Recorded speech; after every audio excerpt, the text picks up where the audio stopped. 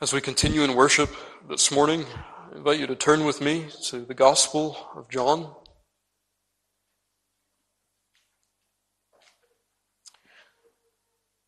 John chapter 1. And we'll commence our reading there at verse 43. That's John chapter 1, and starting at verse 43.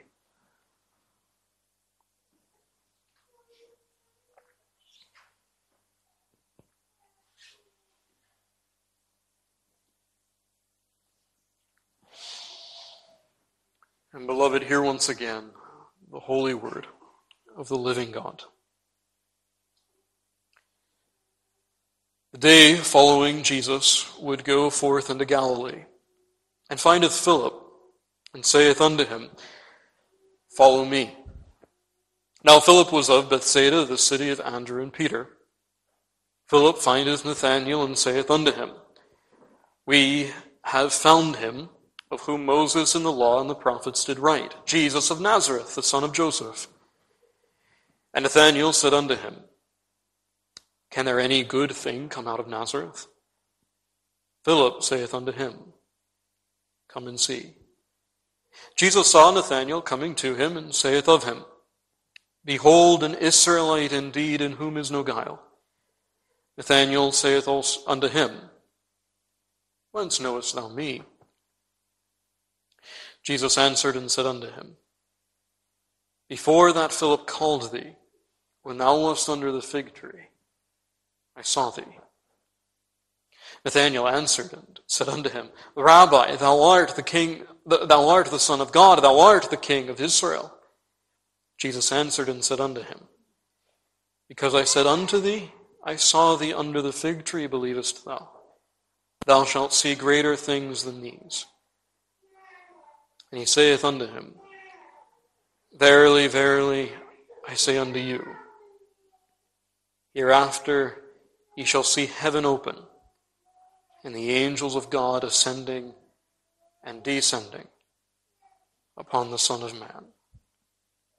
Verily, verily, I say unto you, hereafter ye shall see heaven open, the angels of God ascending and descending upon the Son of Man. As far as the reading of God's holy word, and may he bless it to us richly this morning. The gospel writer, at the end of his gospel, tells us this, that these things were written that ye might believe. Beloved, as we come to this portion of God's word, you and I have to keep in front of us that the gospel writer, all of the gospel writers, really are setting before us the Spirit-inspired account of Christ encountering souls and souls coming to him. And the purpose of that is not merely that we might have some kind of historical account. It's not merely that we might satisfy curiosity. The purpose of that is intensely practical. The purpose is to drive us to find that selfsame Christ. To drive us to follow suit as we see souls come to him. That's the purpose. It's important to know the history. It's important to know the chronology that we have in front of us. But if we don't apply that in this way, to drive us to the Christ who is there, then beloved, we've misread the Gospels. And so we need to keep that in front of us this morning as we take up once again this first chapter of John's Gospel, that this is a clarion call to you and to me to know this Christ. And beloved, as we've looked at this first, remember that the Gospel writer presents that to us under certain themes. You remember that in the first portion of that chapter, after the prologue, so verses 15 and following, the Gospel writer shows us Christ through the record that John the Baptist gave of him. In other words, John is showing us in the history of the Gospel that John was a faithful witness to this Christ, and that souls were left without excuse. John bore God's record of God's own Son, and souls were to believe his testimony. But then you remember, as you come to this last portion of chapter 1, that the gospel writer changes his focus. He moves from the record that John was to bear, that John was the faithful witness bearer, to seeing Christ. And you remember why he does that. If you look back at verse 14 in the prologue, it concludes with these words, that they beheld his glory. And then in verse 29, in verse 36, you have that command repeated, behold the Lamb. They were to behold his glory. And then really from 29 and following, it is this idea of seeing Christ, beholding Christ, that is principal. That is the theme that we see in various ways, if you remember back to our times together before. And it's still that emphasis in our text this morning. I read verse 51 twice because that is our principal focus. Because in verse 51, the Lord here tells Nathanael and all of the disciples, ye shall see. It is this idea of beholding Christ that is central. And how so? How does that come to us in our text this morning? Well, beloved, the first thing we have to recognize is that verse 51 is in reply to what Nathanael says. Nathanael says, Rabbi, thou art the Son of God, thou art the King of Israel. Now, you remember why Nathanael says that. Christ has already demonstrated his omniscience. That is, this one who stands before Nathanael is the Son of God incarnate. And through the ministration of the Spirit of God, the Son of God incarnate can see even the heart of Nathanael, so as to say that he is without guile, that he's a sincere believer. And moreover, to demonstrate that Christ is not hindered, as other men are, to see things in this way, he says, I even saw you from a distance, under a fig tree. And Nathanael, in reply to that, recognizes omniscience. He recognizes that this indeed is the Son of God incarnate. Now, friend, what's striking about this confession is that in one sense, this is one of two correctives that are given in this text. If you just look back for a moment to what Philip tells Nathanael, you'll see what I mean. Philip goes to Nathanael and he says, rightly, he says, we have found him of whom Moses and the law and the prophets did write. That's true. But note what Philip then says. Jesus of Nazareth, the son of Joseph. Now, if you compare what Philip has said about Christ and what Nathanael has just said, you'll see that on two accounts, Nathanael's confession is far more accurate. Nathanael calls Christ not the son of Joseph, but the Son of God. And he calls Christ as well the King of Israel. Not of Nazareth. Of necessity, his nativity must be of the city of David. Now, why is that striking? Most of the commentators throughout the history of the church have seen Nathanael really correcting Philip for that reason. Nathanael saw more accurately, saw more truly, that while he was the son of Joseph by adoption, and while for a time Christ lived in Nazareth, he was truly Son of God and King of Israel. Nathanael saw that, and he saw that by faith. But while Nathanael may be correcting Philip, Nathanael himself receives a corrective in verse 50. There Christ says, because I've said these things to you, because you've seen this demonstration of mine omnipotence, and omniscience rather, is that why you believe? Thou shalt see greater things than these. Now, it's a corrective, but only slightly. Here, you ought to see here that Christ is commending Nathanael's faith. Nathanael has seen accurately. That's not really a correction. But what Christ does do is he reminds Nathanael, and really, as we'll see in a moment, from the Scriptures themselves, that a greater manifestation of glory will come. And you who have seen me so in this moment, you will see me so in a greater moment to come. You will see glory more conspicuously in the future. But friend, there's something in this text that's incredibly encouraging to us. It's encouraging because Nathanael was never an apostle. Nathanael was not an apostle. He was not Barnabas. Nathanael would go on. Perhaps he was numbered among the 70. We don't know. But even though he was an apostle, Christ says to him, you yourself will see.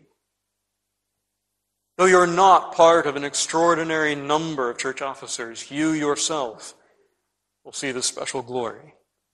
And what will he see? The text tells us heaven open, and the angels of God ascending and descending upon the Son of Man. And I want you to notice here that he's saying here that they are not descending to, they're not descending for, they're descending upon the Son of Man. To understand this text and to apply it rightly this morning, we have to ask the question, of course, what is Christ saying? The imagery of verse 51 is obviously that of Genesis 28, the text that we read this morning. There you have Jacob's dream, where the angels of God descend from an open heaven, ascend and descend upon this ladder. Now, the first question to understand this is really about the angels. What are they and why are they in this vision? Now, beloved, as we look at briefly the purpose of the angelic host throughout the Scriptures, as one of our forebears, I think, rightly put it, we're supposed to see them as those who are ministering to divine providence. They're doing God's bidding in time. That's the purpose of the angelic host. And so in Daniel 10 and 11, you see them engaged in geopolitics. In Genesis 19, with the destruction of Sodom and Gomorrah. And in 2 Samuel 24, in the chastening of Israel for David's sin. You see them also engaged in judgment. But chiefly in the Scriptures, their ministering to divine providence really takes the form of ministering to the saints of God. Hebrews 1:4. Are they not all ministering spirits sent forth to minister for them who shall be heirs of salvation? If we keep that in front of us, beloved, I think that not only does the text in Genesis 28 make more sense, but as well as our own text this morning. The purpose of the angels here is to show us that God in His providence will use these most glorious creatures of His to effect the good of His people. They will be doing His bidding, ministering to those who are to be heirs of salvation.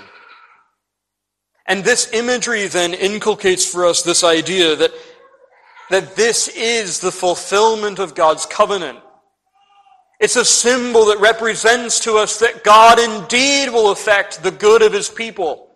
That heaven has been opened and the blessing of God will come upon those who are heirs of salvation.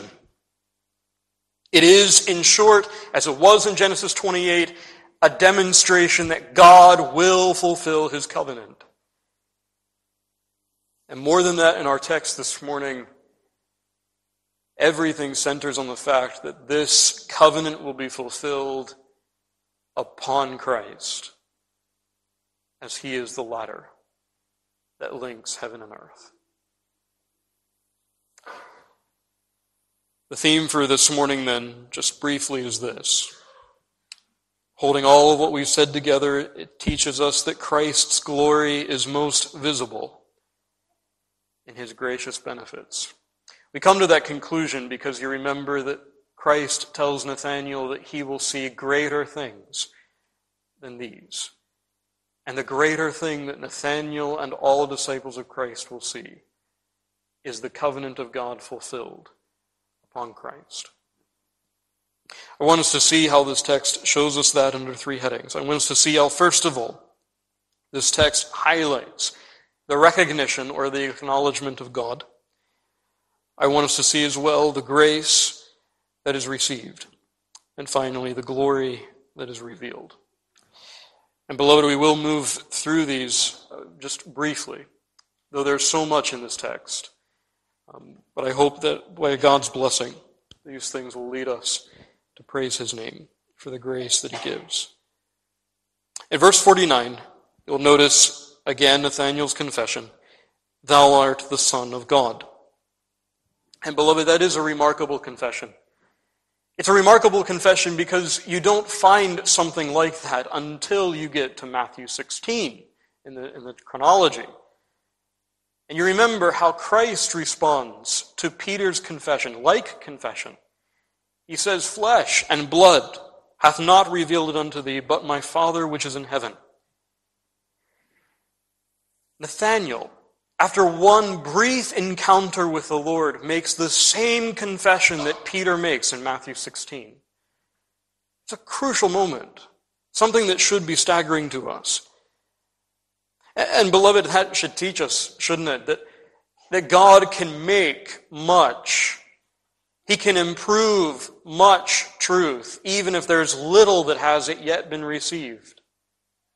In other words, God can do with a little truth received more than man can do if all of the truth was presented to him at once.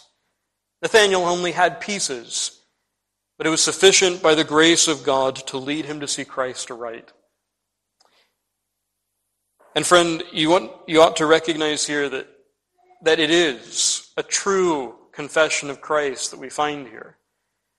When Nathanael refers to Christ as the Son of God, he is saying that Christ is divine. There's no way around that. Allow the modern scholars to criticize as they will. As you look at John's Gospel later on, whenever Christ says that he and his Father are one, the reason why they stone him is because he says, "I am the Son of God." They understood that to be called the Son of God was to attest one's divinity. Nathanael is very clear. Though other aspects of his Christology may be very much in the dark, we don't know. For Nathanael, this was clear. This is the Son of God incarnate, the divine Son. And I want you to notice that Christ replies to this. The Savior replies, and it's so striking, in verse 51, he replies not by denying at all what Nathanael says, but by adding another component to it, one that we I think can often forget. Nathanael calls him the Son of God, but in verse 51, Christ refers to himself as the Son of Man. Again, this is not a corrective. Here, what the Lord is teaching Nathanael is this, that he is the incarnate Son of God. And by invoking the phrase, the Son of Man, he's also reminding Nathanael of something, and all disciples of something, that Daniel himself wrote of. That the Son of God, when he would come, would not only be the Son of Man, but that the Son of Man would be nothing less than glorified humanity. In Daniel chapter 7, you find this. Daniel says, "I saw in the night visions, and behold, one like the Son of Man came with the clouds of heaven, and came to the Ancient of Days, and they brought him near before him. And there was given him dominion and glory and a kingdom that all people, nations, and languages should serve him.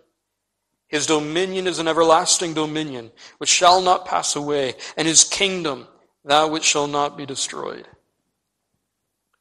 In other words, beloved, when Christ invokes this phrase, he reminds us that as he is the incarnate Son of God, that will be one day made very conspicuous in his glory.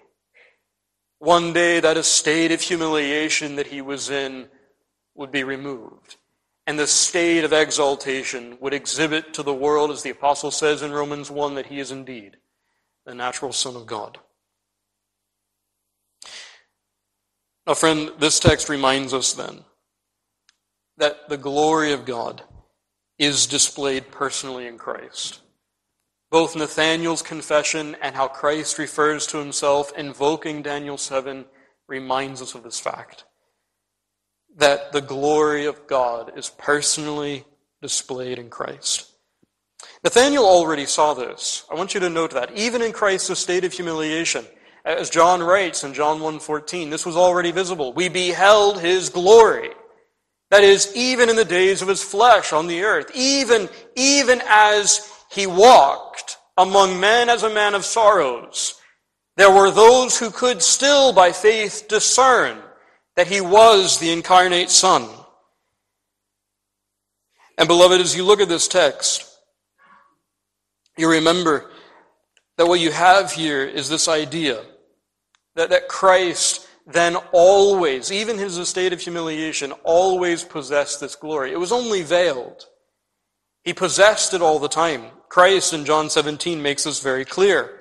When he prays to the Father, he says, O Father, glorify thou me with thine own self, with the glory which I had with thee before the world was. He doesn't say, which thou gavest me. He says, which I had. Even in his estate of humiliation, beloved, he was the all-glorious Son. And Nathanael saw a glimpse of that by faith. Others, says John in John 1:14, saw a glimpse of that by faith. But the point of our text is, it was only a glimpse that they saw.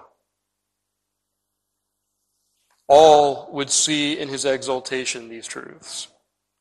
It's as though Christ turns to Nathanael in our text and he says, you see a glimpse of my sonship. And you see it now as I appear and am the sin-bearing Lamb. But you will see me more glorious hereafter. What you see now in this veil of humiliation one day will be made inconspicuous to the world as I am exalted as the Son of Man. You will see me more glorious hereafter when I shall appear the second time without sin unto salvation. That's Hebrews 9:28. That is, whenever he is no longer a man of sorrows because he's the sin bearer. But that having been justified by the Spirit, as the Apostle says in both 1 Timothy and also Romans 1, that the whole world would see what Nathanael saw only in peace. The all-glorious Son of Man. And beloved, the glory that would be seen would be that of his mediatorial kingship. He humbled himself and became obedient unto death, even the death of the cross, whereby God also hath highly exalted him and gave him a name which is above every name. The glory that we're speaking of here is that mediatorial glory. That is the glory of God manifest through the mediator. And it's that glory that is predicated on that which Christ possessed from eternity. I want you to recognize, beloved, that what Christ here says Nathanael and all disciples will see is that you will see through Christ, the incarnate Son, shining from him, that glory that was always his from eternity. That's the prayer of John 17. And so that picture that you and I have in our text, that 51st verse, is just this. That you see me already as the Son of God. But one day between heaven and earth, as it were, you will see me as the all-glorious Son of Man. The glory of God shining through the exalted mediator. That's the idea. Beloved, it's a picture of glory that we're given here. A picture of glory that is centered upon the person of the Son. What you and I have here is the blinding Son of Righteousness, shining without hindrance, without cloud. And it reminds us, beloved, doesn't it, that if this is the case, then surely our thoughts of Christ are far too low. If this is the Son in whom the glory of God is most conspicuous, who is himself the eternal and all-glorious Son, then surely our thoughts must be raised. Nathanael saw this in part. But beloved, have you ever thought that Nathanael knew far less than we do? And yet is it possible that he had higher thoughts of Christ than we?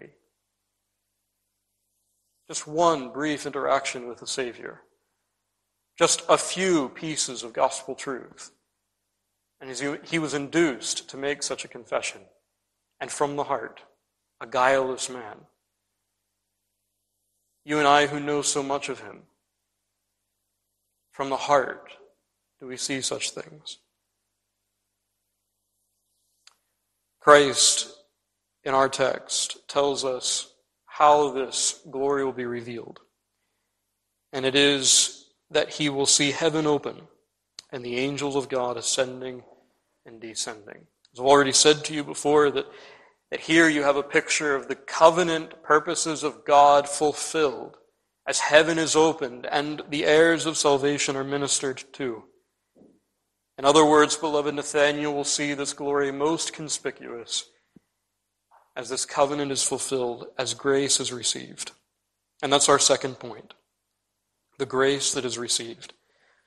The question we have to ask as we look at this portion of the verse is, what really is the time frame that we should have in view?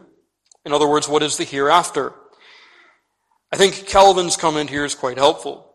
The hereafter, we should understand here, is not only referring to one particular time, but to that whole period of the gospel. In other words, this hereafter points out something perpetual which was always to exist in his kingdom. In other words, through the gospel age, one would see this. Not merely at the final judgment, though that will be most clear then, but right through the age of the gospel, this will be evident. The grace of God fulfilling its purposes for his people. Now, beloved, just very briefly, this teaches us that heaven, as it were, is opened with the dispensing of grace. I know in Luke 17, Christ turns to his disciples and he says, "The kingdom of God cometh not with observation." But as you look throughout the scriptures, you understand how we're supposed to take that text. Christ isn't saying that grace is not visible in some sense. He's saying, in other words, that in this case, it is only spiritually discerned. It will not come with fire. It will not come with that kind of glory that the world might look for, but it will be visible. To see that, you look at Titus 3. The apostle there says, "The kindness of the Lord, of God, love of our God our Savior toward men appeared, not by the works of righteousness which we have done, but according to his mercy he saved us, by the washing of regeneration and renewing of the Holy Ghost." How did the grace of God appear? It appeared as men were regenerated, made new. And yes, in one sense that's invisible, but in another sense, beloved, that is appearing. That is the appearance of God's grace at work. And we can extrapolate from there that all of these things that attend that regenerative work, all that follow the believer from conversion to glory, is a work of grace that in some sense is manifest. It is a fruit-bearing work, and the world may see it. And beloved, then you're supposed to see here in that moment heaven opened. As God in his providence works, as we see in Genesis 28, even through the ministration of angels, to make all things together or called according to his purpose. And even as the apostle says in Titus 3, even to bring them to life in Christ through regeneration. All of those things, beloved, are like heaven opening. If that's the case, Christian, then how wonderful is the work of grace. It's not a small or a mundane thing. When you see the motions of grace in the soul, when you see providence working for the redounding of God's people, beloved, you should see in that moment heaven opened, the blessings of God descending. It's marvelous, isn't it, that sinners could see such. Heaven was once as bronze to us in Adam the first. The storehouses of blessing, the fruition of God, all of that was closed to us in our first father. But here the text reminds us that in Christ heaven is opened. It may even be apparent to those spiritually discerned that God has opened up those burgeoning storehouses of grace once more, and that through his Son, great grace is shown. But beloved, thirdly and finally, and more principally, it's not just the fact that grace is received, but it's what this grace demonstrates that Christ emphasizes most of all. In verse 50, you remember Christ turns and he says to Nathanael, "Thou shalt see greater things than these." A greater demonstration than that omniscience that was already displayed in Nathanael. A greater demonstration than what the apostles up to that time had received. They would see these great things. And what is that great thing? That great thing that will extol the glory of Christ. Ye shall see heaven open, angels of God ascending and descending upon the Son of Man. It's not just that heaven is opened, but it's that heaven is opened through him, and upon him that will be the great things that are seen. In other words, beloved, that great thing that extols the glory of Christ most of all is that all grace is received through him. Beloved, it's the dispensing of grace then that exhibits Christ's glory. I want you to notice how the Scriptures communicate this to us so very clearly. In the prophecy of Isaiah 48, the Lord says to Israel, "Thou wast called a transgressor from the womb. For my name's sake will I defer mine anger, and for my praise will I refrain for thee, that I cut thee not off." He goes on before to say, "Thou hast wearied me with thine iniquities. I, even I, am he that blotteth out thy transgressions, for mine own name's sake, and will not remember thy sins." Why is it that God demonstrates this grace? He says here, for his name's sake, that his glory might be revealed. And then, beloved, you see, as we read in Ephesians 1, how that grace is revealed. It is our election in Christ, the apostle says, that is to the praise of the glory of his grace. That we should be to the praise of his glory. That we would be unto the praise of his glory. 3 times the apostle says, you've received this grace in Christ that you might be led to praise him. That you might be, as it were, a signpost to indicate the glory of God. That's why you've received what you have. Beloved, he was made the head of the body, the church, the beginning, the firstborn from the dead, that in all things he, that is Christ, might have the preeminence. And so it's the glory of God, but as it's revealed in the face of Jesus Christ, that our redemption points to. Beloved, can I step back just for a moment and remind you that this is a holistic work of grace that we're talking about here. It's a holistic work of redemption that exalts the glory of Christ, that demonstrates to the onlooking world at this moment that he is the all-glorious Son of Man. What I mean, beloved, is this, that whenever the people of God find that those providences were for their purging and not for their destruction, that is to exhibit the glory of Christ. That's not something to be taken for granted. Beloved, when you are burning in the furnace of affliction but not consumed, that is an exhibition of the glory of the Son of Man. Heaven opened, the angels of God ascending and descending upon him to conduct grace to you.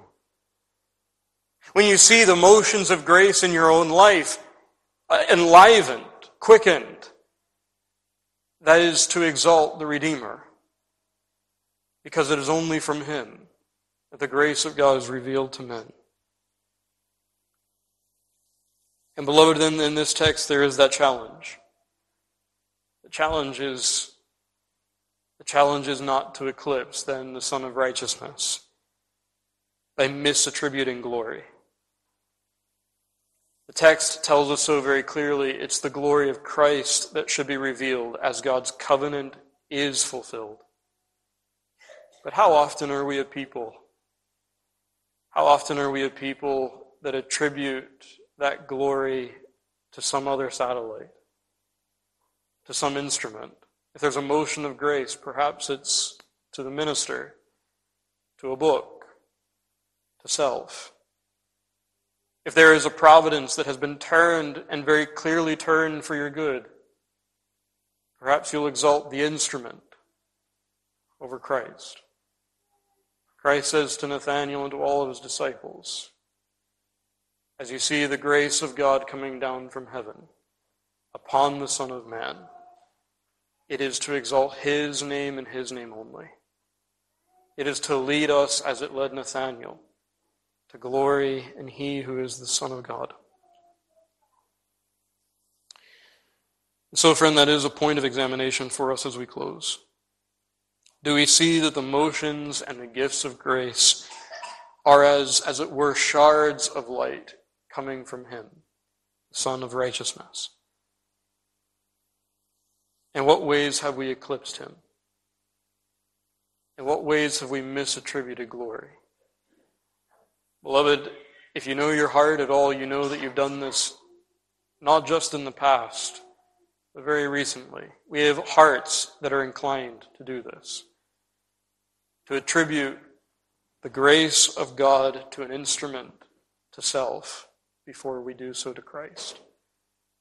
It's not to be so. But there is a point of comfort, beloved, in this text that we can't miss.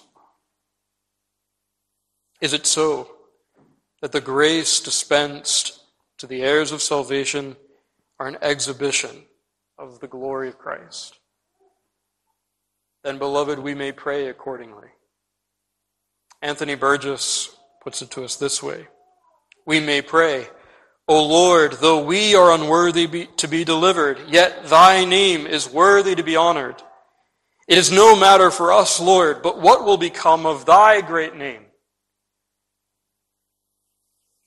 In other words, beloved, we can pray for the effulgence of grace to be shown to us, for his name's sake. If this is how Christ's glory is manifest, you can pray accordingly. For thy name's sake, give grace. And somebody might turn around and say, well, not everybody can pray that because not everybody will be saved. Anthony Burgess goes on to say, I think quite helpfully, he says, nevertheless, we must urge the arguments God puts into our mouths. The secret providence of God we don't know. The secret election of God we don't know. But we know this, that God has told his people to pray for grace for his name's sake. And here's why. Because as heaven is opened, the glory of God in the face of Jesus Christ shines so clearly.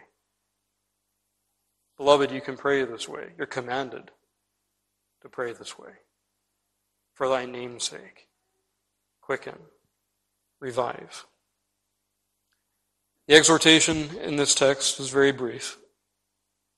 If every grace, internal and external, comes only because Christ is the latter, then every grace is to be traced back to its source like streams to a fountain.